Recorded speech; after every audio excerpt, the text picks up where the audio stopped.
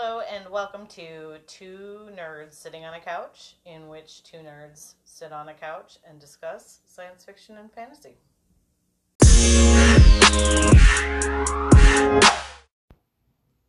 If you love Dune for its daddy issues, try Children of Dune for its mommy issues. Paul Atreides was an idiot. Oh no, we're starting with the idiot thing? He knew from the start, as soon as he could see the future, as soon as he got beyond being emperor, and he's like, where do we go from here? Mm-hmm. He knew, without a doubt, that what was necessary was to turn himself into a sandworm, live for several thousand years, and get humanity on track to, A, be invisible to prescience, so that we are out from under the immutable hand of fate. Right. And B, to seed humanity across so far beyond the known universe so that it will never die out. And that it will... There will always be a pocket of humanity somewhere because there's a known universe. And he wanted to make sure we got beyond that. I mean... He understood what that meant. I mean, it's a lifetime of absolute boredom, and several lifetimes, right? I mean, this is thousands of years. I was going to say, it's not live. just a and lifetime. You know exactly what's going to happen, and you can't be killed. Right. Like, you're a sandworm right. person, and so person. The real issue here is he knows that this has to happen, and he doesn't do it. He lets his kid do it, and then his kid even calls him on it. He's like, "You were a coward," and he's like, "I'm sorry," because. You know, he knew what had to be done, and he's like, you know what? I'm a boomer, and I don't really think I need to clean up my mess. I'll let my millennial kid take it on, and he'll deal with the global warming. Yeah. Like, literally, these are the ecological issues that he had to deal with on a planetary scale, but then also on a universal scale, just trying to secure the survival of humanity. Yeah. And Paul just didn't do it. He was like, nah, you know what? No. Fuck it, I'll let my kids do it. Right now, my heart is touched by the Paul is a boomer. My heart, it grew 3 sizes that day. It's huge. Yeah. Okay, so, before you go on about how somebody else, Stilgar, is an idiot, I don't even want to know. We are here today to talk about the Sci-Fi Channel miniseries, Children of Dune, which, is, oh my god, it is significantly better than the Dune miniseries. Yeah, I mean, when John Harrison executive produces something, it's fine. It's fine.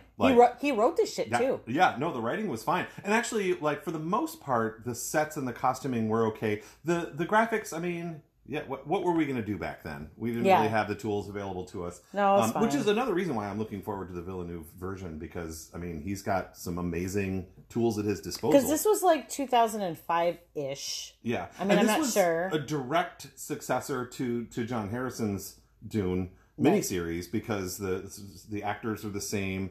For the most part. Yeah, no, I mean, there's a through line of, I mean, it's the same people. In the same role. Not entirely, because Alice Krige is Jessica. That's true. They did have to change that. And there's a different Stilgar. Duncan is the same. Gurney is the same. Paul is the same. Duncan's not the same. It's a different actor. Yeah, Atherton, whatever. It wasn't. No, it wasn't the same guy in the first one. I don't think. I'm pretty sure it was. Either way, it doesn't. But matter. I mean, so obviously this is the spiritual successor of it, and I think it's the best rendering of Herbert's work that they managed to do on a television basis. Yeah, well, I mean, I think even if you factor in Lynch's Dune, this is probably the most kind of fidelitous. Mm-hmm. Well, yeah. And James McAvoy did a phenomenal job. I mean, he did a really good job. This was actually pretty much. I mean, he'd been in a episode of Foyle's War or whatever, some British TV. He'd done some other stuff, but this was kind of his break. This was a big role for him. And many young pretty actors, they made him take his shirt off for most whole of the movie. Time. And That's fine. But the nice thing about the miniseries was they were a little more faithful to the source material, in my opinion, because I thought so. There's no weirding modules. You know, the ornithopters are still stupid, but nobody can do ornithopters right. And part of it is just that, the CGI didn't exist. No. And hopefully Villeneuve it's will only fix been that. it's funny to think that it's only been like 15, 18 years since this was made, and like the huge sort of leap. And it was even going on at the time, because like that was one thing that you noticed while we were watching this, is that like, oh, that's very Lord of the Ringsy score. Yeah, and that's what and was like going I on kind of like did the math, and I was like, yeah, this would have come out after Lord of the Rings, and this again just sort of bolsters my opinion or my feeling that this is much more like high fantasy than it is like science fiction.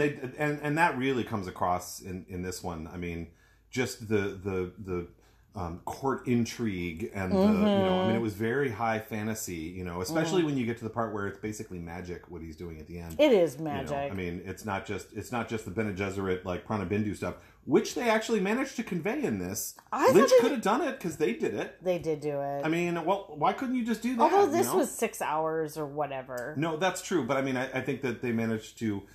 Because Herbert wrote it as this sort of peak of human perfection, like or as peak as you can get, and that's mentally and physically and whatever, right? Right. And the weirding module just sort of makes it a technology thing, and that's stupid. Like Herbert was all about like peak performance, like squeezing every last drop of optimization out of your biological systems. Like he really dug that idea. I really dig that idea.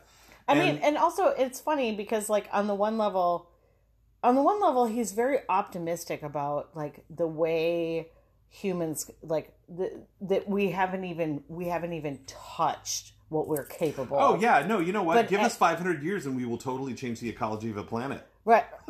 Which is ridiculously optimistic. Right. Okay, but we've also actually done that. Anyway, like to the negative. Accidentally. No, but there's something sort of optimistic about it where he's like, we can totally, like become better than computers in terms of our ability to see things. We can become like complete masters of our like musculature or whatever. And then at the same time, he like completely cuts the knees off of that with all of his eugenics bullshit. You know what I like? It's like his stuff is so paradoxical in so many ways because it's like he doesn't. I don't know. Whatever. I'm not even sure. Anyway, one of the things that we started talking about while we were watching the movie was in the books and in the series, Alia, who is the younger sister of Paul, becomes possessed basically by the Baron Harkonnen, who is her grandfather. Yeah. And why don't you just start with what you were talking about? Yeah, I mean, I think the thing that really struck me this time through, like all this whole like kind of Dune re-experience, that we're going through all of them. I never really thought about the Baron's character arc because he's a foil to the Duke in the beginning, and then he kind of becomes the uber bad guy throughout the rest of the series.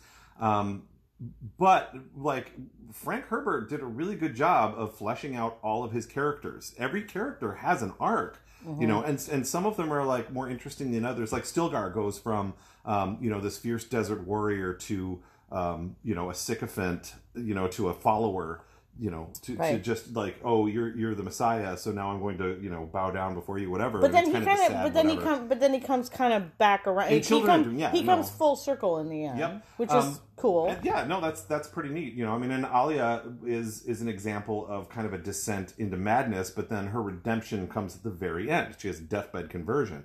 But the Baron, I think, is really fascinating because his character arc is a negative one. I mean, he starts out, like, according to the stuff that I had read about his back history, was that he used to be, like not fat and pustule ridden. Mm-hmm. That was actually that was like a curse that the Reverend Mother put on him because she was tasked with bearing his child. She's actually Jessica's mother. I didn't realize that.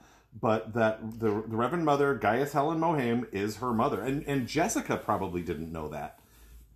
Although, I mean... And so, like, because of that... I feel like that might be a little bit of a retcon just because Jessica would have known. This is in the Atreides book, apparently, afterwards. Fair enough. I don't know whether Frank Herbert actually came up with it originally or whether Brian just decided to Brian claims that it came from his notes. But anyway, go on. Let's just say it does. I mean, I'm taking that as canon. So, which kind of makes sense. I mean, Luke, I'm your father. Sure, I'm into it. Sure. So what that means then is that she was supposed to seduce him, and he's gay, so he's not really into it. But then when she comes back, because of apparently the first child was sickly and whatever, they wanted a better one, so they try again.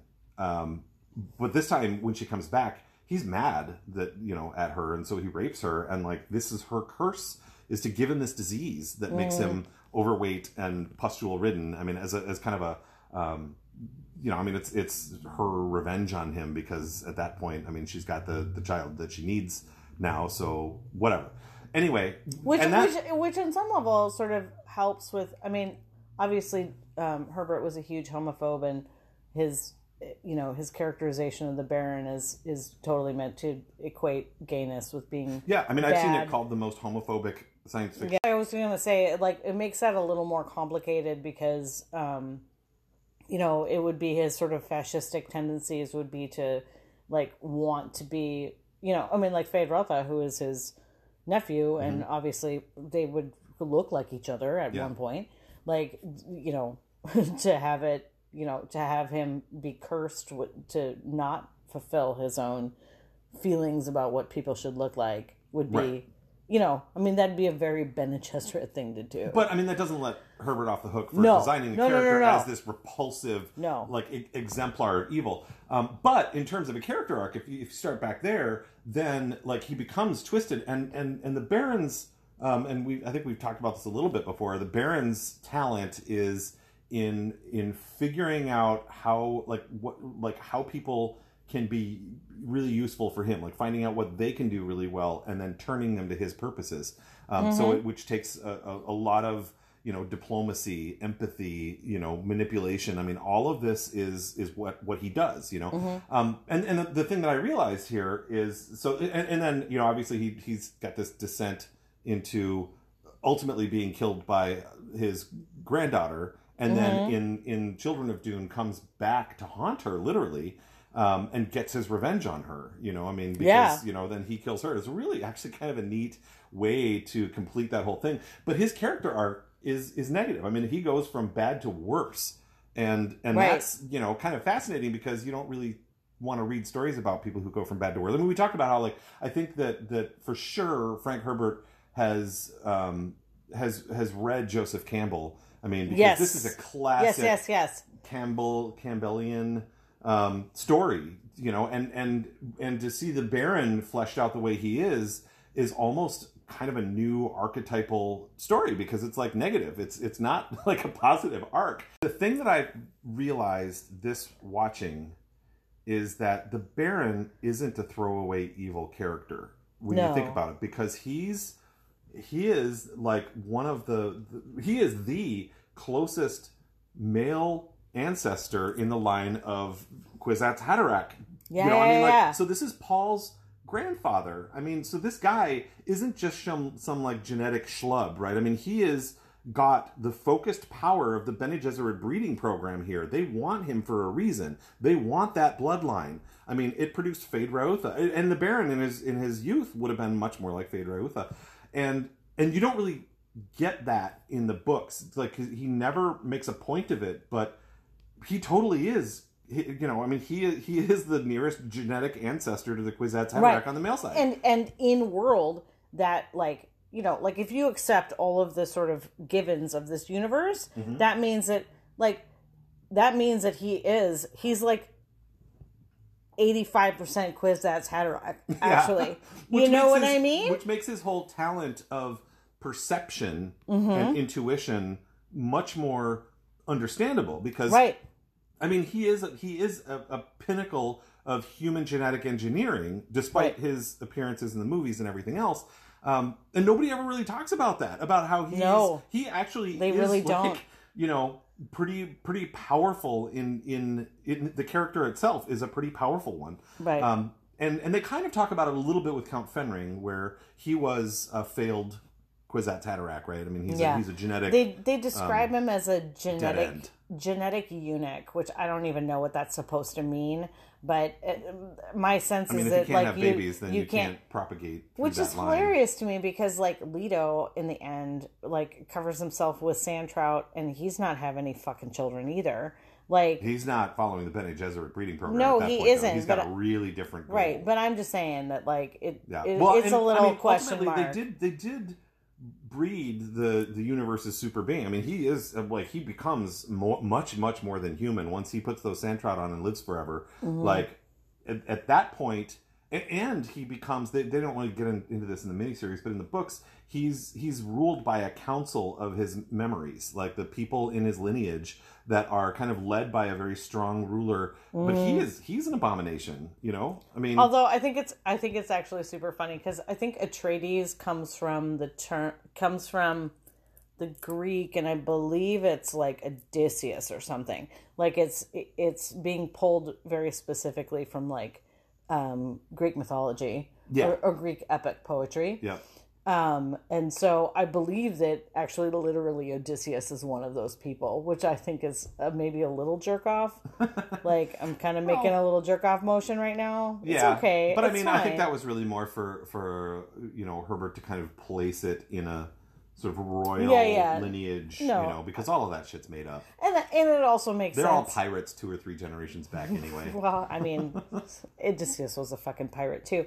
But anyway, and it makes it like that actually makes huge sense with me, you know, again with the like this is an epic fantasy, but the one thing I wanted to say about like I mean, I think that you're totally onto something with the like whole like the barons, you know, like I mean, you said this earlier that, you know, there are so many foils for each other all over the place. Like there's this and this one thing and this other thing, and they're mirror images. Mm-hmm. And you know, like the Baron's sort of descent is mirrored with all kinds of other people's ascents. You know, Paul maybe most obviously, or Alia at the end, and like kind of in a really direct way. They're in a mental battle with each other, and Alia to Paul. Yeah, no, that's another good one.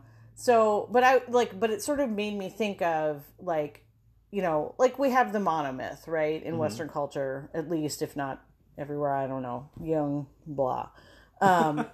So Jung would say it's everywhere. Yeah, he would, but he's also a Westerner, so yeah. Anyway, so like the monomyth is obviously like it's like the ultimate Bildungsroman, right? It's like the hero's journey, etc. Right. And we do have some stories that involve the opposite, but they're sort of embedded, like I think that, you know, like if you look at John Milton, who wrote the great English language epic, you know, Paradise Lost is the opposite of that. That is literally about the fall of a divine being down, right? And it's it's funny to me because like there's a way in which like the Paradise Lost is sort of what creates the romantic poets, you know, because they look at Satan there, you know, delivering all of his beautiful monologues about everything, and they're like, and they totally make Milton roll in his grave because they're like, you know, who's really boss? That dude. Yeah. But he's like one of the few, because I feel like the other attempt to do this monomyth in reverse would be episodes 1 through 3 of Star Wars. That's a really good point. I mean, and that was a unmitigated fucking disaster. Well, part of that was not the story's fault. It's, you know, the actor, but whatever. I actually seriously fault the story too, though, because well, because they knew where they were going. We're going for this guy who's going to end up evil, and yes, he will eventually be redeemed. But this is his descent into child murder and worse. You know. Right, and they just did a bad job of it. Because or they did a good job of it, and it's just a horrible story to watch happen. Because what good does it do you? I just don't think that they do a very good job of none of that feels like I used to have this sort of like drunken story, and I can't necessarily deliver it anymore. But if you drink more, if you watch A New Hope and the other ones, there is an embedded story there. And it has to do with so like Owen and Anakin grow up on a dirt farm. They're in fierce competition with each other, and the one leaves his shitty hometown and the other one gets himself embedded even farther in, whatever this horrible existence. Mm-hmm. And, there's a story there about sibling rivalry and shitty hometowns, and you could even throw in some religious shit, and it would be great. Like Footloose. Yeah, it would totally. You could totally do. No, but but there's a story you could totally do like an Abel and Cain story that would have been really, really tight and really, really beautiful. Yeah. And the children are a product of rape or whatever. Like there is all kinds of there's a story that is flirted with. It is there on the edges of the Star Wars story that is that never came to be. Yeah. And that story is darker and better than the one that was made. Yeah, no, I think that's true. But, you don't sell stuffed animals to kids with that story. You know what I mean? And that's the problem with Lucas. And that's also the problem with Disney. And that's why that story will never get made. But, you're right. I think that's a more interesting story. But it also, part of the problem with it in this context is that we know that he has to end up as Darth Vader at the end. So, mm-hmm. The end is just, those movies, none of those first three really stand on their own at all because you know where it's going, and then when it gets there, you're like, well, now I guess I'll go watch A New Hope and just keep it going because it's like, what good does that do you at the end of all of that to say, yep, that went exactly where we thought it was going? Okay, but counterpoint, I think that it's possible to, this is maybe a little glib, but in Fair Verona, we set our scene. Yeah, you can. George Lucas couldn't do it. Right. Okay. For sure. But and I think that part of the problem is that Milton is the exception that proves the rule. You would have to reach way back to find a really good example of this story that people really liked. It's not just mm-hmm. having because you can have negative characters like Lolita is an example of having this horrible main character, and it's still a wonderful book. You know, and I don't know that his character arc is a descent so much as just sort of a sideways movement into exploration about who he is. He's terrible, and then he continues to be terrible, and then he ends terrible. Right, because the story really isn't about him. It's about what he's done to this other person. Right. And you have to read between the lines to get that. Which is, and that's neither here nor there, but it's you can have examples of characters, main characters that are horrible, mm-hmm. but it's a lot tougher. And I think it is more interesting. It's just, I don't think you can make movies for American audiences with stuff like that because they tend to want these hero stories, the monument. They want this sort of happy ending, and that's really tough to do when the ending is well, now he's Darth Vader. Oh, that reminded me. I think that the one example I can think of a American series that was flirting with telling the story of a family of bad guys was Fear the Walking Dead. Mm-hmm. Because Madison and her family, they were on this descent to becoming. Yeah, that's true. They were. Ooh, who else? Who? Breaking Bad. Yes, that's literally what that whole story is about. And they did a really good job of it. They did a really good job Actually, of it. Ozark too, for that matter. Yeah. Okay, whatever. I take it back. It can totally be done well. It can be done well. And you have these sympathetic characters who are turning evil. Right. Although, I do have to say that Fear the Walking Dead totally fucking boned it. They completely ruined it. It could have, they could have done something so cool with it. But then they were they flinched, basically. Yeah. and they were like, let's turn it into people hugging zombies or whatever. And that's just a bad idea on the face of it. Yeah. But yeah, I mean, I think, so this has kind of gotten a little far away from Children of Dune, which as a miniseries was pretty long. I mean, it was well done. It was nice. It just kept going. But it had been a while since I'd seen it. I've only ever seen it once before. Yeah. And, you know, I actually like it. I would totally watch it again. I mean, it. Yeah. I don't know how soon I will, because I kind of feel like I'd want to watch, you know, Dune first, but I mean, do I really have to watch Dune first? I guess I don't. No, I would never have to watch that again. I mean, because that was one of the things, I don't know. Because that Dune miniseries was bad. I mean, because like, for example, like I thought, like I was super anti the guy who played Paul, and he's also in Children of Dune. Yeah, he's the prophet, and he's fine. He's great. So I was like, oh, apparently this is your director. Completely boned all of it. Yeah. You know, because like there were a number of performances. Like I thought that maybe Susan Sarandon was a little hammy, but also on the other terrible haircut too. Everybody did. Yeah. Oh my God, that's true. Irulan's haircut was just like, it was totally like what are you, like a 40s? It was like office girl. It was like a Karen haircut though. It was like a I think I'm Rachel from, you know, I don't know. It was no good. Yeah.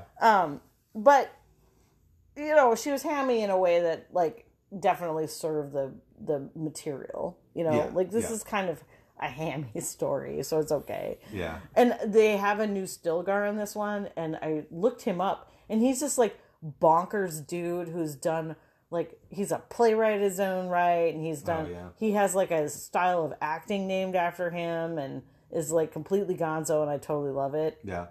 It was super good. Yeah. Yeah. No, I mean, I think that's like all. I mean, you can point to the director as you know, like I think that it was well directed. You know, I mean, there were parts of it that were. I mean, it was well paced. It's just long. It is, you know, because it is a TV miniseries. So sitting down and watching the entire thing in one go is tough, because it's no like Lord of the Rings extended version marathon. You know, I mean, it's still bad graphics and whatever. So, like it's just slow moving, and they don't really like. Again, if you don't have a familiarity with the source material, you're gonna be confused about a lot of it. I think because they don't really explain like the conspiracy at the beginning. You know, I mean, it's not super clear what's happening to Leto as he, you know, at the end. Is not really clear at all. Oh, that was the worst thing about it, is that like at the end of Children of Dune, which is the, you know, terminal book in the trilogy, like he gets all these, like he's been kind of overdosed on spice, so his like blood spice level is ridiculous. So he goes and finds all these sand trout and basically makes himself like a sand trout still suit. Right? Yeah, which conceptually works incredibly well. You almost wonder if he had it all figured out from the very beginning, because what the sand trout do in the world is to encapsulate water sources, which then, you know, eventually that's what creates a spice blow when they explode, and then creates the whole cycle of life, whatever. So this is what the sand trout do. Right. They're encapsulating his water. Right. And then he turns into a worm. Yeah. and then sucks for the next 4,000 years. Yeah. Anyway, but like, so like at the end of the book, I mean, and again, like I think that Herbert does a pretty good job of describing how it works, and like, and it's just this vivid scenes of him like rolling it off of his face, and so he has this big cowl around his face because he needed to keep his face clear, and then like rolling a tube, like a still suit tube, so he could like drink some of this. No, I mean it was all like the fact that, I mean, I don't know the last time I read these books, but it was, I don't know, 25 years ago. Yeah. And like the fact that I can still really describe it means that it was well done, right? Yeah. And instead, in this fucking movie, which normally I thought most of the like costuming choices were pretty good. Like they put like some shit on one of his arms. Yeah, it was like some sand leeches on the back of his hand that was, I think the intent was to show it like growing over his arm or whatever. But in the book, he just puts a bunch of sand trout on. I mean, kids do this. Fremen kids do this. They like put the sand trout on, and it's this kind of funny little glove, which then falls off because they are not a super being with and they're also not blood. Like, their blood alcohol content or blood spice content isn't like 1,000,000 or whatever. So that wasn't great. I mean, because part of the problem is like once he gets that sand trout skin, he actually can't be killed. That stuff is super tough armor, and that's part of the problem is that this is it. He's going to be alive for, the next couple thousand years. Yeah, and I just don't, and he's not looking forward to it. I mean, this is the thing that Paul shied away from. Yep. And made his kid do. Like, why do we have to clean up after the Boomer mess? Yeah, no, But he did, and we will. It'll be fine. It'll be fine. Yeah, but I was definitely disappointed by that. And, it's also impossible to tell what somebody who isn't as deeply versed in like the Duneverse would think, but there were some points that I thought this fell down on. Like at the end of the books, Paul marries his sister. Leto marries his sister. No, I'm sorry, you're correct. Leto marries his sister in like a kind of ancient Egypt kind of way. But he's now a sand trout dude, so he's not actually gonna have sex with her because that's gross. Right, because he has like worm dick. Yeah, or no dick. Yeah, it's under there somewhere. Yeah, it's not okay. No. Anyway, and they completely avoid even talking about that being a possibility. Yeah. Although at the same time, they spend a lot of time with Ganima and Leto kind of being a little too like kissy. Well, I mean, they were really kissy. In the books, they make a point that like sometimes they would like take on the personas of Paul and Chani, I mean, because they have the memories. Oh God, that's right. Because they're really close to Abomination. Yeah, I mean, well, Leto totally is. I mean, he is by the end become a ruling council of memories that it is, and that's ultimately part of what makes him strong enough to survive the next couple thousand years. Is that it's actually a ruling council of some of the best and brightest of his story ancestors. Lineage, although, not the Baron. What I think is interesting is that I think that there's sort of a level of just kind of like regular ass chauvinism with Aaliyah's descent into madness, where she's just like, she's a girl, and so she's not capable of dealing with the like tough personality. But she didn't have the trick that Leto did, which was to find a ruling council of strong people. She had one of the strongest personalities. We just talked about how the Baron is this culmination. He's the penultimate Kwisatz Haderach male, and that's why he takes over, because he is that strong, right?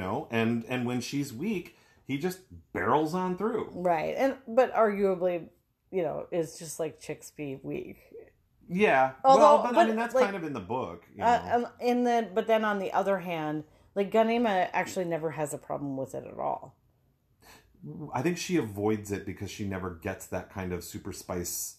Right. She's never that. Right. But she definitely doesn't have like the same problems that Aaliyah has. And that's part of that is because, I mean, if you think about it, Aaliyah's, I mean, she not only was she preborn, but she was tasked with at a very, very young age running the empire.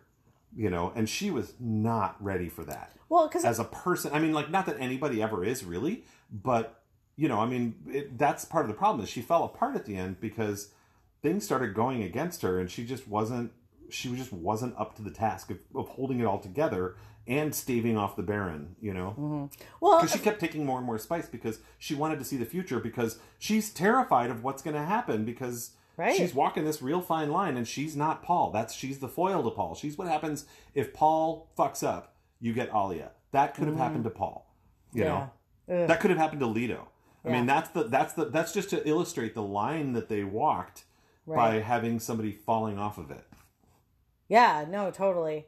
And also, it's also really funny to me that like Herbert really likes his protagonist very young, because I think, I can't remember really clearly, but I'm pretty sure that at the beginning of Dune Messiah, which would be the second in the trilogy, she's like 16. Yeah, and she spends a lot of time sweaty and naked. With Duncan Idaho. Well, and with, fencing her little fighting robot. She does a lot of that. Yeah. Well, and the kids are, I don't know, I mean, by the time he puts on the, sandworm suit, I think he's maybe 16, too. Yeah, they're pretty young. They're all really young, which is just okay, I guess. Why? Okay. Yeah. Although, I mean, just, and, one final thing is that, there is a level on which I think Herbert is kind of a romantic. Yeah. And I mean this in the love sense, is he totally sets it up that Ghanima and what is it, Faden? Farad'n are totally hearts for each other. Yeah, she's eventually there could be love. She doesn't rule it out. But there is, though. Yeah, no, those arranged marriages are. Yeah, he's totally you know what you get as a booby prize? You get to fall in love with this dude. That shows up a lot in his stories, too, is the booby prize relationship, because it's I mean, you have all of these people who are, well, I can't marry you because I need to keep my that slot my options open for imperial domination or whatever. So you're the booby prize, and Irulan is yep, haha, I'm not really your husband, right? But I mean, you're not really my wife. But Paul and Chani are definitely they're in a serious love relationship from the time. I mean, he's 16. That's it. Yeah. That's it for him. Yeah. Star-crossed lovers. Yeah, forever. And I think that's kind of cute because, I know a lot of people, I don't know, rag on romance or whatever, but he definitely has that in his little heart. Yeah. No, totally. I think he does. It's cute.